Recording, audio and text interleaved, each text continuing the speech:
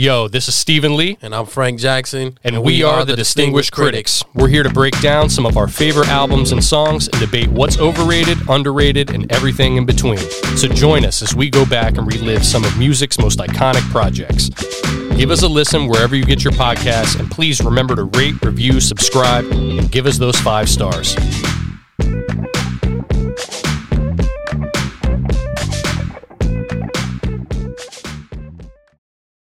This was a perfect example of how you could smoothly just dirty Mac on a song, which is exactly what Nelly was doing. He's got a dilemma. If we're being totally honest, he was just being a dirtbag on this song. And all the girls singing to that. Speak Easy Studios. Speak and be heard. What's up, everybody, and welcome to another edition of This or That Shorts. I'm Stephen Lee, as always, joined by Frank Jackson, and today we are going to be discussing 2 monster singles that ruled the airwaves in 2002. That's right, we're talking about Nelly's Dilemma featuring Kelly Rowland and Ja Rule's Always on Time featuring Ashanti. Frank, how you doing, man? I'm good, man. I got on my South Pole polo button up and my Fat Albert FUBU shorts. Oh, okay. You left the Anichi jeans at home then? I did. Okay. Yeah, I left those at home, but I am wearing my K-Swiss right now. Okay.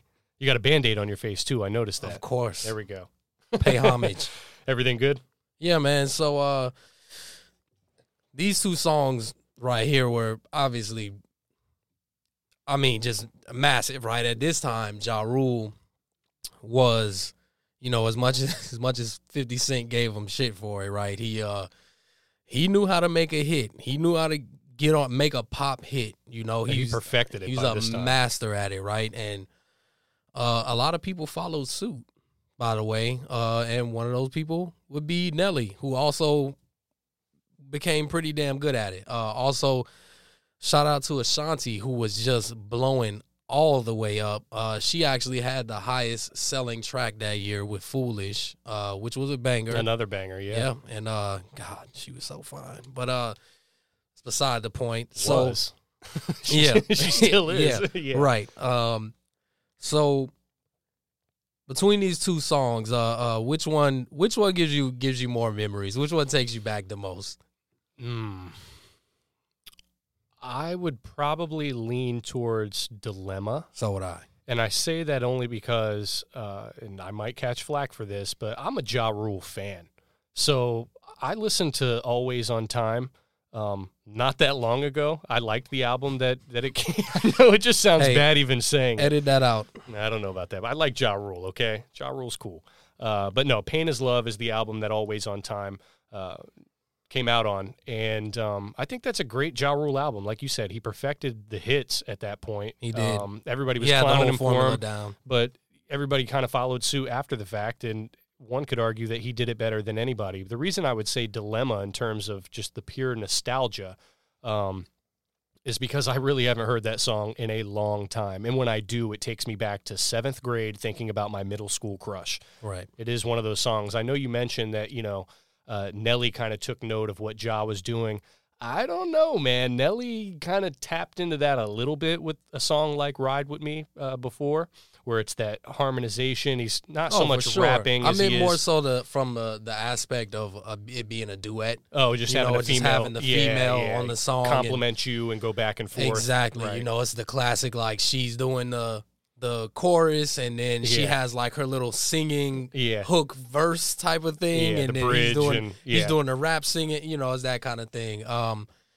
This was a perfect example of how you could smoothly just dirty Mac on a song, which is exactly what Nelly was doing. He's got a dilemma. If we're being totally honest, he was just being a dirtbag on he this had song. All the girls singing to that. I don't care what he's saying. It was a lot of dudes, I feel like, that were like, see, bro, this is the kind of shit right here. Yep. There's a lot of dudes out here that's who you been talking to outside. That's right. Because Nelly was in the video just kind of watching them move in, right? You remember? Back on your Nokia phones, who you creeping with? Yeah.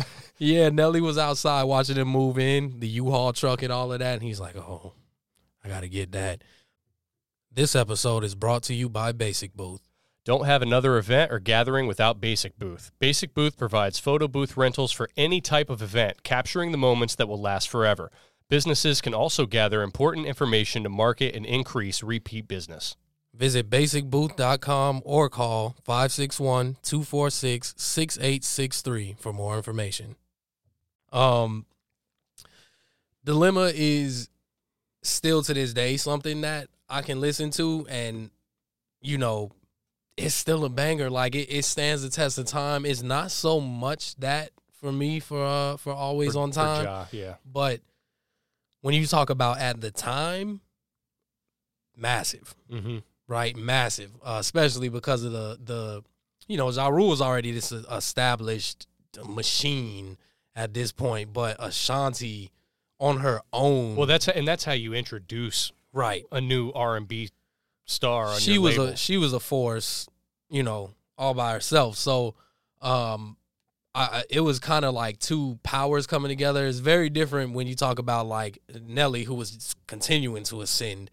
At this point, Nelly was already a star, but he was diamond artist at that. Right, at that exactly. juncture. Kelly was starting to kind of grow on her own because she had to separate from, obviously Beyonce became after Destiny's Child, she became Beyonce quickly. I'm glad that you mentioned that. Though. Kelly had to grow into her own as her own artist. Yeah, because I don't think Beyonce had dropped her debut by 2002, but the writing was on the wall that Destiny's Child was going to be more of like a side act. It felt very much like Diana Ross and the Supremes. Yes. And it was like, okay, you're just waiting for that last group album for her to break out. But I always thought Kelly, maybe not as powerful of a vocalist as Beyonce was, but I always liked her on hooks, man. And I thought she had some good records. And she's since proven that she's a damn good artist on her own too, which good for her. But that song, I think, is very unique. The beat, it's got the Patti LaBelle sample, "Gamble and Huff." Yes, and even just that like the high pitched